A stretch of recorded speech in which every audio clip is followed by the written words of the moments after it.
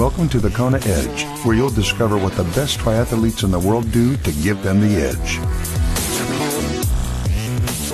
Welcome on to this edition of the Kona Edge. I'm Brad Brown. Awesome to have you with us. Thank you so much for joining us, and thanks for downloading and listening to the podcast. It is hugely, hugely appreciated. Hey, if you haven't checked out our Facebook group yet, there's some exciting things coming in that group very, very soon. So you need to be in it to find out more about it. It's just go to thekonaedge.com/Facebook. It's a free private Facebook group. Just go click on it. I'll add you. And keep a close eye on that group. We've got some very exciting developments coming in that. So it's thekonaedge.com/Facebook. Enough about me yakking today. Let's get straight into today's guest, and we head to Australia to catch up with a former Ironman age group world champion. And we'll find out more about his story today on the podcast. It's time to catch up with Richard Thompson.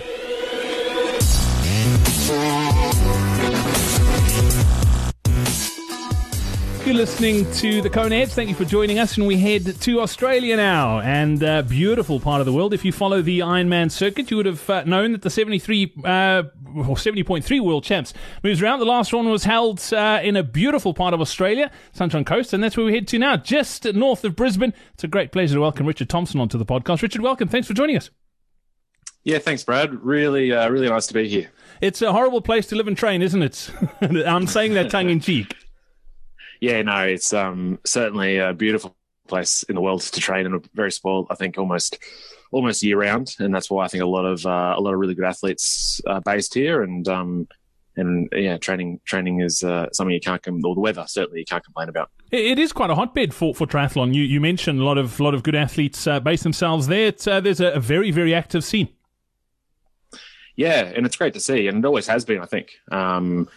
But yeah, and there's two sort of pockets. There's one sort of where I'm at, which is sort of south of the river around the Lullaby. And then there's obviously a very big gathering up at Noosa, which is probably about half an hour away. And they're the likes of, in the summertime, you get Jan Frodeno, the Bennetts, the Mackenzies, they're all there. And they train, whether they train, I think Pete Jacobs lives up there as well, but and sometimes they train together and individually, but further south of where we are at Mooloolaba, you don't get as many celebrities, so to speak, but it's a brilliant place to train for sure. Absolutely. Richard, let's take a step back and sort of figure out and how your sort of journey came to where you are now. Where did your sort of exposure to triathlon, when did it start? How did you get involved in the sport? Yeah, I was I grew up in Brisbane, about an hour south of where we're at now, and through school and certainly through secondary school, never really was into anything endurance. In fact, I was probably a little bit pudgy to put it nicely, and I was the wicketkeeper and the goalkeeper because that sort of involved the least amount of running. And it was only in sort of uni days or college days that I sort of, the very first year out of school, that is, went on to study law, and I thought, I need to lose some weight. Genuinely, that was the reason. And I thought, I've had enough of cricket and soccer, and I'll take up triathlon. I had a relative who was doing it as well. He was sort of in Ironman territory, but I thought, I'll just do some sort of short stuff. So I did my first, it was just when I sort of sprint triathlons in 2001, just before I finished school. So, and it was terrible, to say the least. Yeah. I mean, I love that.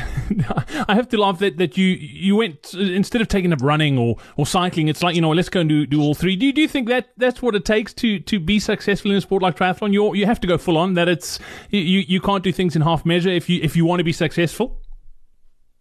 Oh, I think so. And I think that's a lesson that you sort of need to come to at your own time. I mean, it took me a number of years of training to realize that I had any sort of talent in it, because it wasn't, I mean, the first triathlon I did, I was dead last in the age group. And I went in there with my sort of ambitious self, thinking that I'd get the top spot in the 16 to 19 age group, and I came dead last.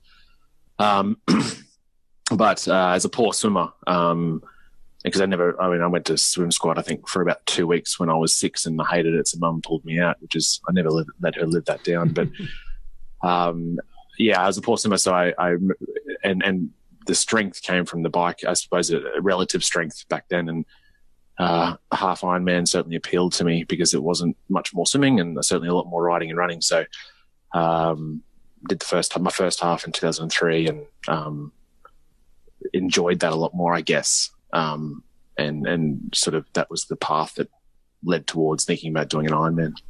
As a kid, you mentioned you were slightly overweight and always sort of play wicketkeeper or that sort of thing. Were you competitive as a youngster? I mean, even though you were overweight, did you have that competitive streak in you? Yeah, definitely. I mean, I was very good at. As best as you can be as a pudgy sort of. You were a great wicketkeeper. I was one of the world's best, Brad. Overlooked too many times. No. But truthfully, definitely. It was always making the best team I could and improving, working on skills. And I was as best as I didn't really. Certainly, looking back, I didn't sort of think that overall fitness would have improved my ability as a wicketkeeper or goalkeeper. I thought it was just skills, but.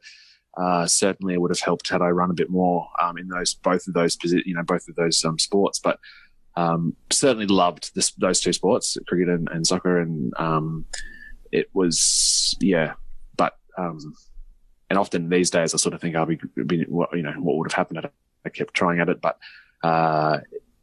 it was always competitive, always. And if it wasn't for Adam Gilchrist, you would have been a shoe-in to start for Australia. Definitely, exactly. I was when Ian Healy retired and Gilly got the call up. It was devastating. But but very happy. Obviously, very happy with. I think this is my 17th year in the sport, thereabouts, and it's given me a lot. That's an understatement as to how much it's given back to me, and I wouldn't have changed it had I had another chance. I find it interesting that you say that you did some swim squads when you were very, very young and hated it. What is the reason for not enjoying it? And you say you haven't let your mum live that down. It must be it must be frustrating now because it's exactly that. Swimming it's like riding a bicycle. If you can get that technique early on, you almost don't think, or you don't even have to think twice about it. But when you pick it up later in life, it becomes quite difficult. Yeah, exactly. I don't necessarily know the reason. I think it was just on top of the cricket season or something, and I just thought, it's a Friday night, and I just didn't really enjoy it. And I mean, I say that tongue in cheek about mum because, when you're that young, you sort of should be just doing things that you enjoy. Really, you shouldn't be. Often on pool deck these days, you see some really competitive parents not forcing, but really.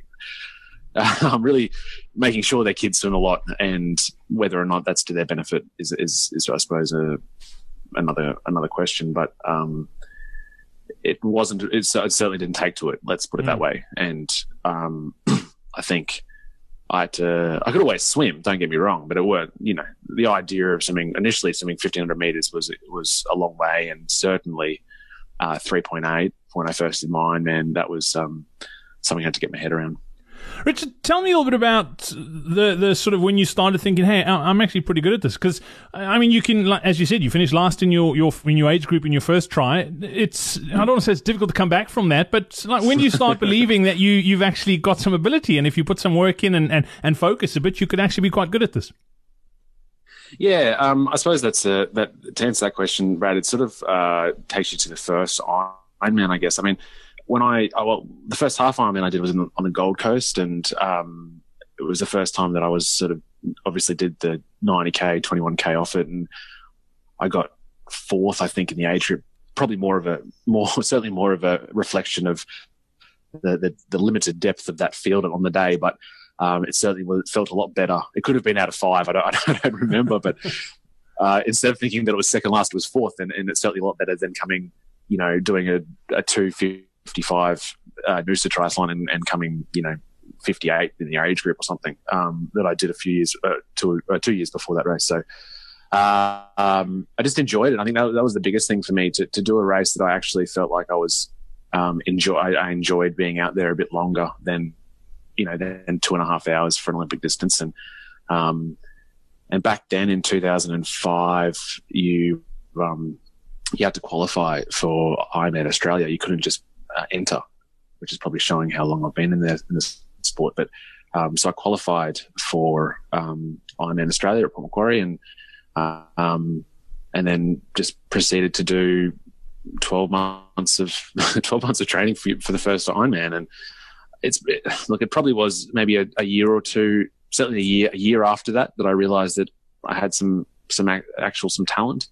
But it was just a progression since 2001 when I started. I just never stopped training.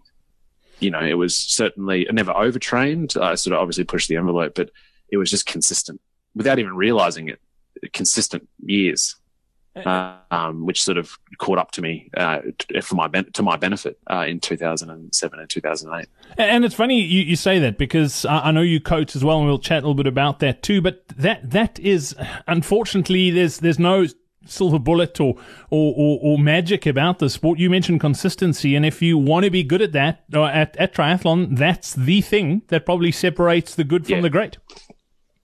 Yeah, 100%. I've chatted to a lot of athletes in my time, successful ones, professional ones as well, and you don't find too many really, really good results and consistent results without years backing you. So, and I think it's one thing to think this is my goal. I really, really want to qualify for Hawaii, or I want to play a podium, or I want to win. But that's almost putting the horse before the cart, the cart before the horse. And because the primary goal must be consistency. And it's funny because it wasn't even on my mind in 2003 to 2005 even, or 6 even, that I wanted necessarily to go to Hawaii, but it was just, I really enjoyed the sport, and I was enjoying just training. And at the end of the day, it's a hobby, and it's a lot of people's hobbies. There's a fortunate or unfortunate number of people that do this for a job, but for a lot of us, for age groupers, it's a hobby, and you always need to keep one eye on that, and it should be enjoyable. And if it's enjoyable, then consistency shouldn't be a problem. Yeah, absolutely. Obviously, illness and injury aside, but a lot of people get roped up in the seriousness of age group racing, but at the end of the day, the sport is beautiful because it more often than not rewards the consistency. And if you've done the work, the results will come. It may not come today, it may not come tomorrow, but it'll absolutely come at some point. Yeah, and you talk about that enjoyment, and it's funny because it's something that's popped up for the last few weeks here on the podcast is that enjoyment and avoiding burnout, because so often you see it, someone bursts onto the scene, they put in a year or two of solid performances, and then they disappear. And you mentioned you've been around the sport for a long time, you've been pretty lucky that you've remained injury-free and you've been able to train consistently. But that is a fine line, and it's a difficult balance to get right, doing enough to be competitive, but not doing too much that you just get to a point where you go, stuff it, I hate the sport in 2 or 3 years' time. Yeah.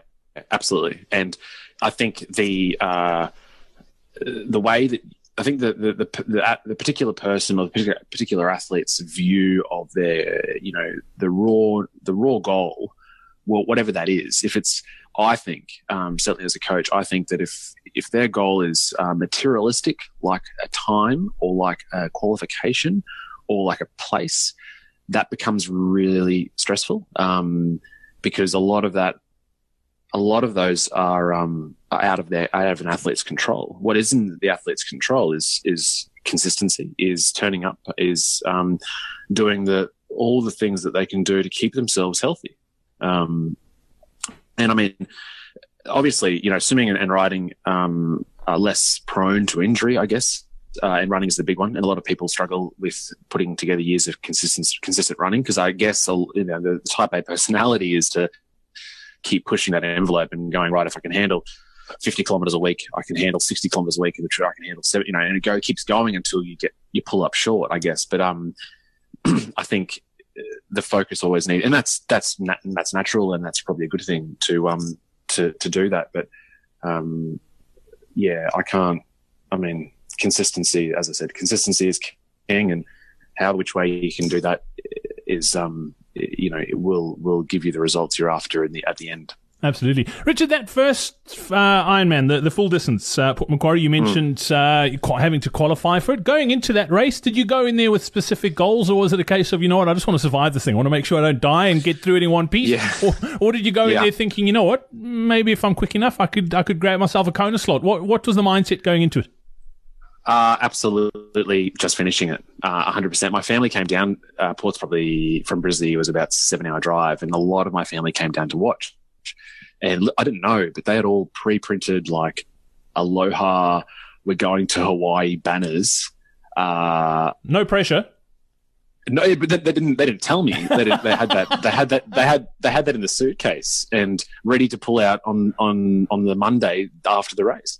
But Kona certainly was never in that expectation. Never in that. Wasn't in my mindset in 2006, and it was just to experience what the race had to offer. I couldn't even believe that I was even doing something like that. You know, I was only 4 years ago. I was keeping wickets and a little bit overweight. So it certainly was.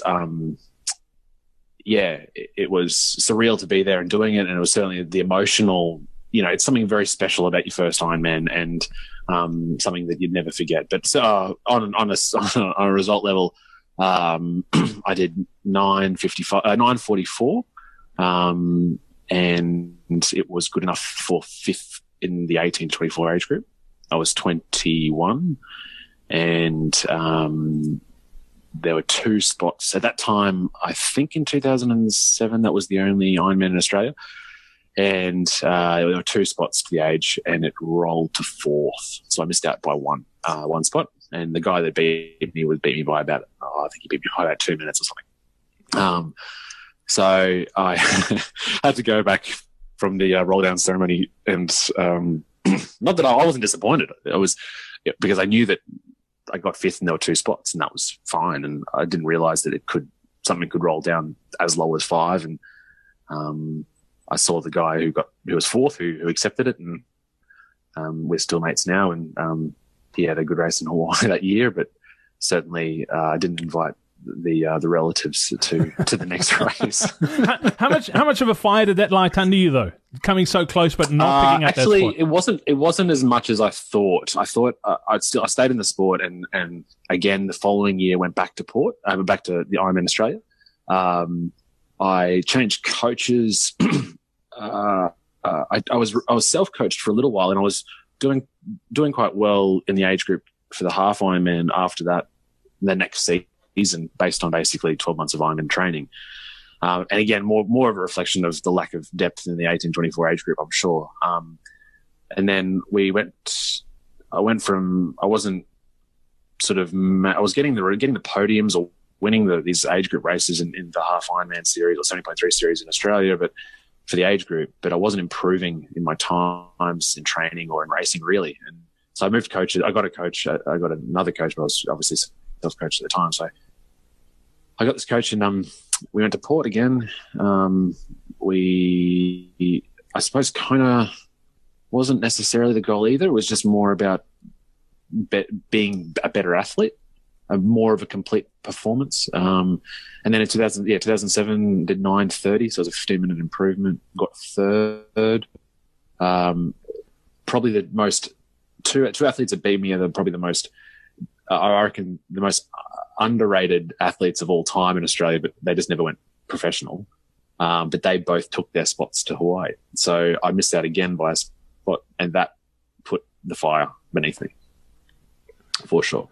Absolutely. I mean, that's got to hurt. I mean, coming so close once, but twice is definitely going to provide some motivation. Before we get on to that, the next time around when you did qualify, talk to me about that first one. We've got a lot of sort of athletes who listen to the Kona Edge who are just starting out in their journey and are trying to wrap their head around doing a full distance Ironman race. Can you remember the mindset going in? Not quite sure if you can go that far, because it's a big step up, and as much as we do the training, there's always that doubt, that seed of doubt in our minds that think, maybe I can't do it. Yeah, I think that's normal. I think looking back at it on my first one, especially, you can't even any Ironman now subsequent. you can't be treading water at the start and think about the day ahead.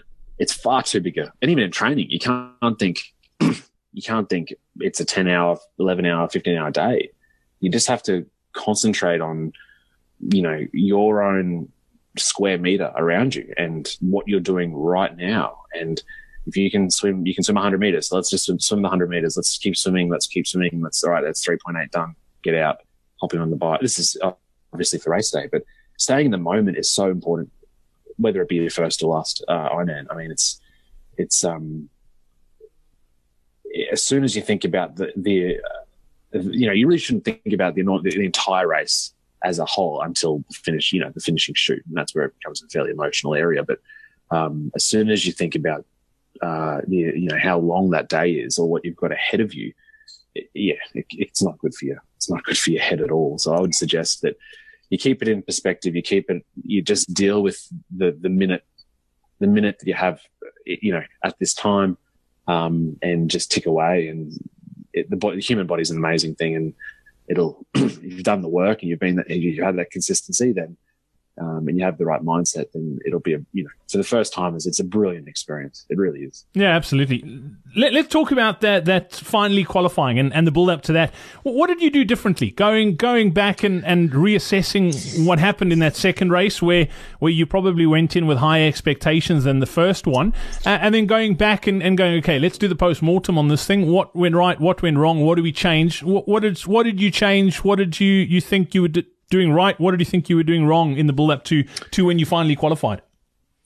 Yeah, I think in the second Ironman Australia, I was handsomely beaten by those two guys. There was, I think the Tim that won, he did sub 9. He got top 10 overall, and Benny Orr got I think 9:10. So I was 20 minutes behind them, behind second, and 30 minutes behind first. So we went back and thought, right, it needs to be. I suppose the result verified that I really wanted to get to Hawaii, and that was the first time that I really had that feeling. And then secondly, it was certainly like, well, to be an ability, and to have the chance to qualify, I don't want to roll down. I want to ensure that I, guarantee that spot, and a lot of work needs to get done. So to answer your question, I was at uni at the time. Up until that point, studying full time. So I moved to part time. Pardon me. It was the overall training load was much more. I think looking back, I've got every session I've ever done handwritten down in diaries, but the overall volume of the work increased. I think we added in, on a specific level, a second long ride midweek, which I don't think I've ever left since then. We had a training camp down in Victoria for 2 weeks, and I don't think my running improved, but I think that was just really good timing in terms of not significant improvement, but just overall improved the endurance level of it all.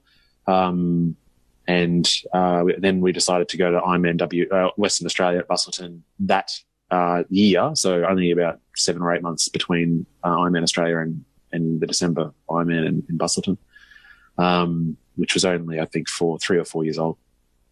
But my coach, who was racing as well, we joked that we'd go close to sub 9. And that was, at the time, I remember that was certainly a tongue-in-cheek suggestion, because there was back then. I mean, Busselton's a fast course relative to Port Macquarie, but the sub 9, the sub 9 group of athletes and age group was far less than what it is these days, certainly.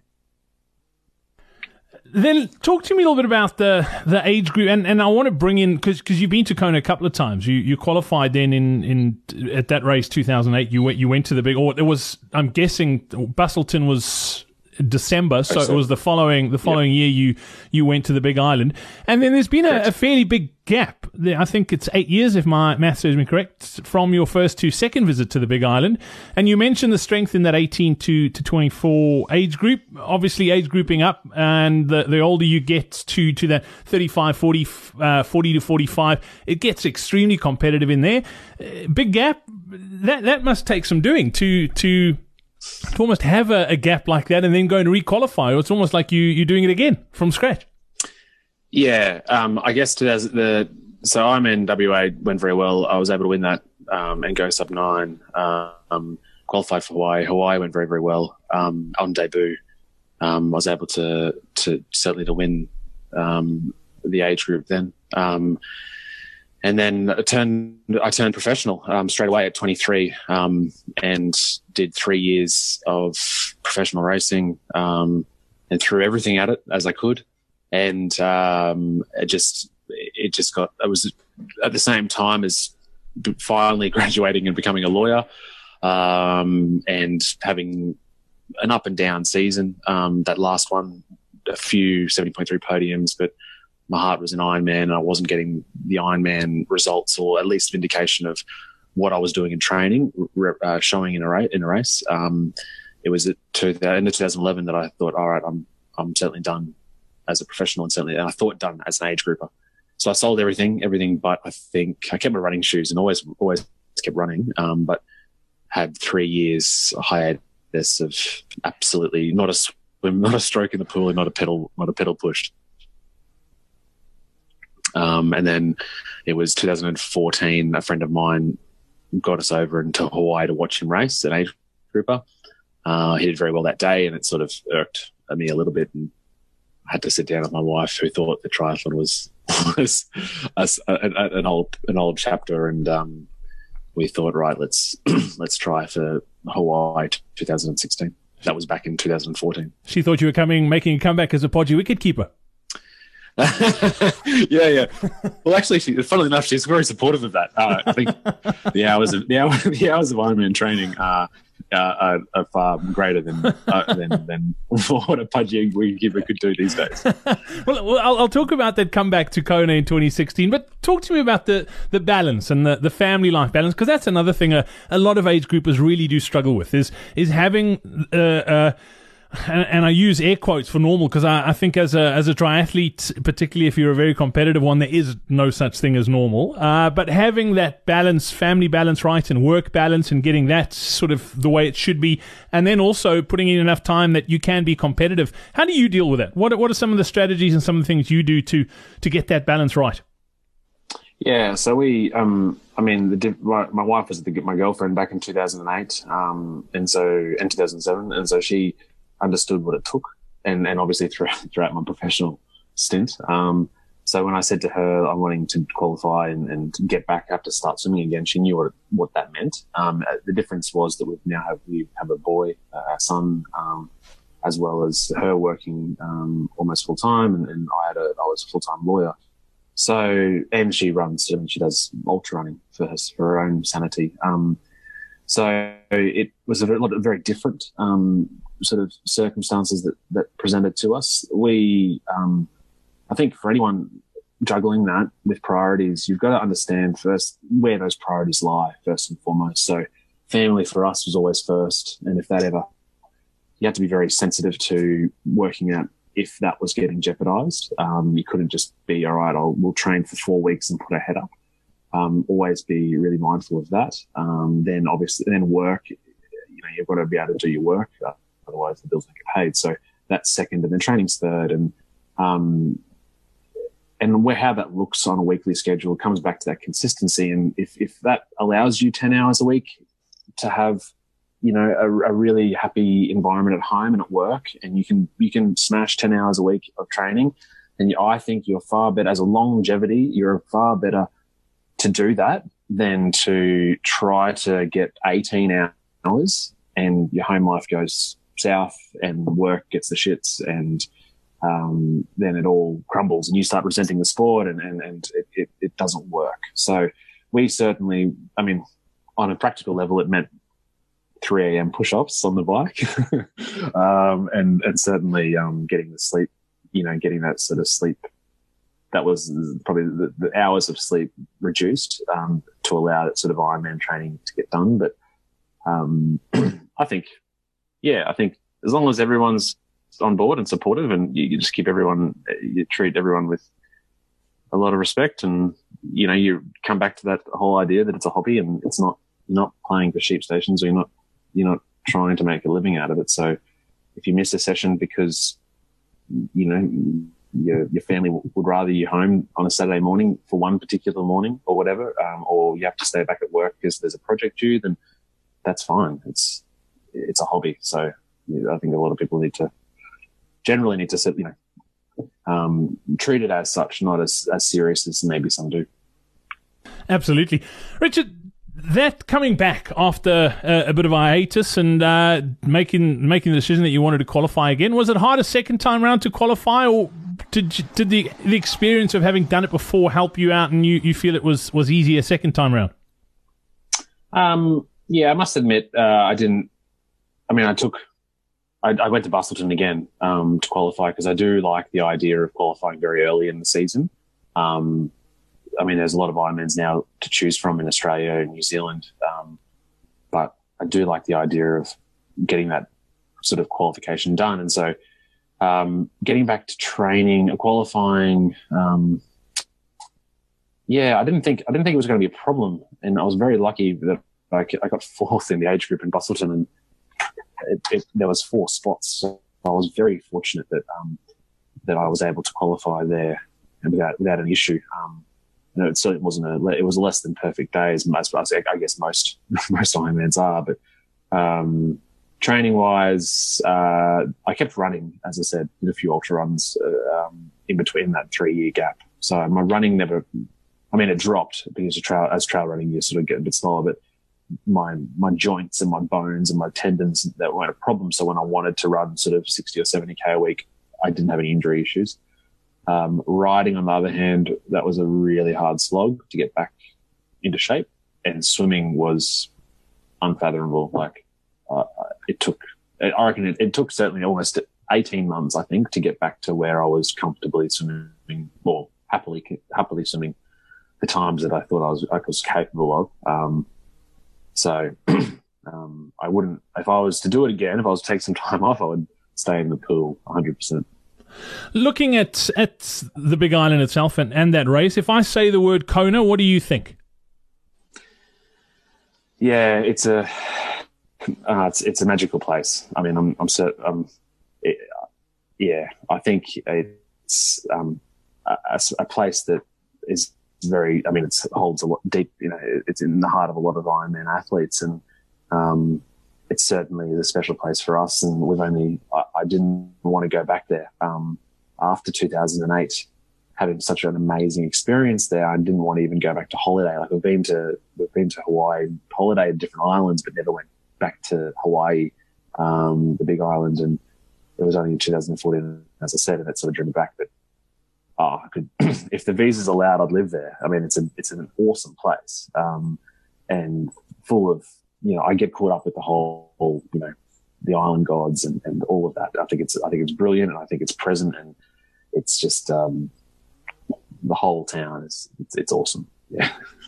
Well, I mentioned we've got a lot of newbie triathletes who listen to the podcast, but we've also got a lot of hopefuls. Kona sort of who've got major Kona aspirations. If you had to sum it up, what does it take to get to Kona? If somebody sat you down and said, Richard, I want to go, what do I need to do? What would you tell them? Yeah, I think the first point is, you need to have a good team around you, first and foremost. That allows consistency to occur. So you need to have the appropriate environment, from home life to work life to everything, so that your life is consistent. That is a huge importance. I think that if you've got a really, there's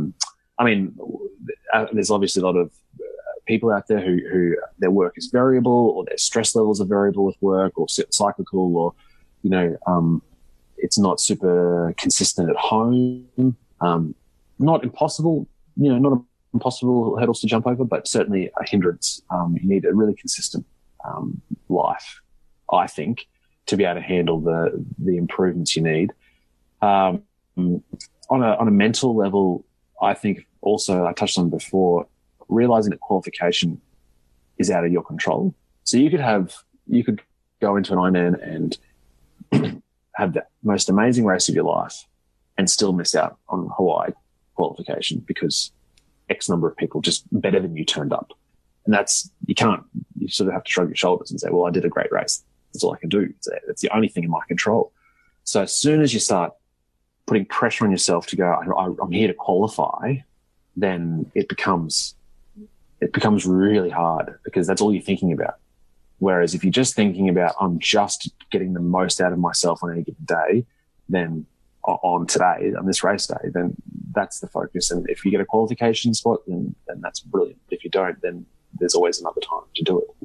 And then finally, I think, certainly training, consistency, which is what we talked about. But, you need to understand your why. And I'm a huge believer in that because and you need to go deep.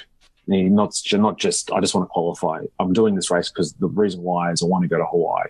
But there's a deeper sort of more subconscious level of reasoning as to why you're out here for 15, 20, 25, 30 hours a week and why you're choosing to ride 180 Ks on any given Saturday and not spending it with your family.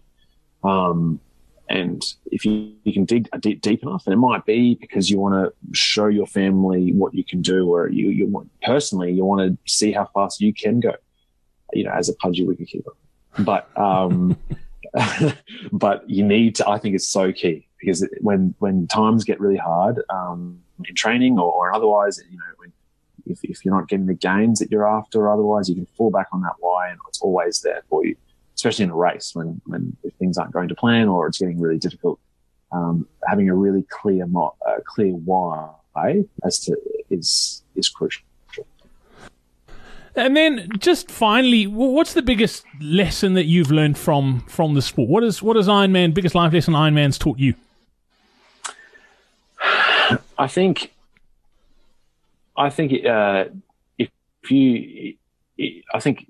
you get out. I mean, for me, it's if you get out what you put in. I know that's quite a cliche, but it can be applied in life as well. And the better sort of, I think the better person that you are, the general person, and the more you give back, the more that you'll invariably receive. And with training, the more you give. And not expect as much, the more it will come back to you. So it's, as I said, it's been a long time since my first triathlon and certainly a long time since my first Ironman, 10 years since my first Ironman, in fact. I think if you can focus on it's such a selfish sport. I mean, you have a team around you and they like to see you succeed and do your best. But when it comes down to it, it's a lot of time by yourself. And, but if you can help others and repay that selfishness, then, I think you'll go a long way in the sport and certainly in life. Richard, and then just sort of you've done lots. I mean, you've raced on the Big Island twice. You won your age group there. You've also turned pro and come back to the age group ramps. Now, what's still left to achieve in the sport for you? What keeps you going? Yeah, 2006, the last year, 2016, that was the push to see how fast I could go. The sort of 31-year-olds and thinking that that endurance improves like a bottle of wine. And I thought I'd be this, amazing athlete, much better than I was when I was 22 or 23, which proved more difficult than applying that on race day proved more difficult than I thought. But yeah, I mean, that comes down to this year, I guess, because my wife's doing it's a UTMB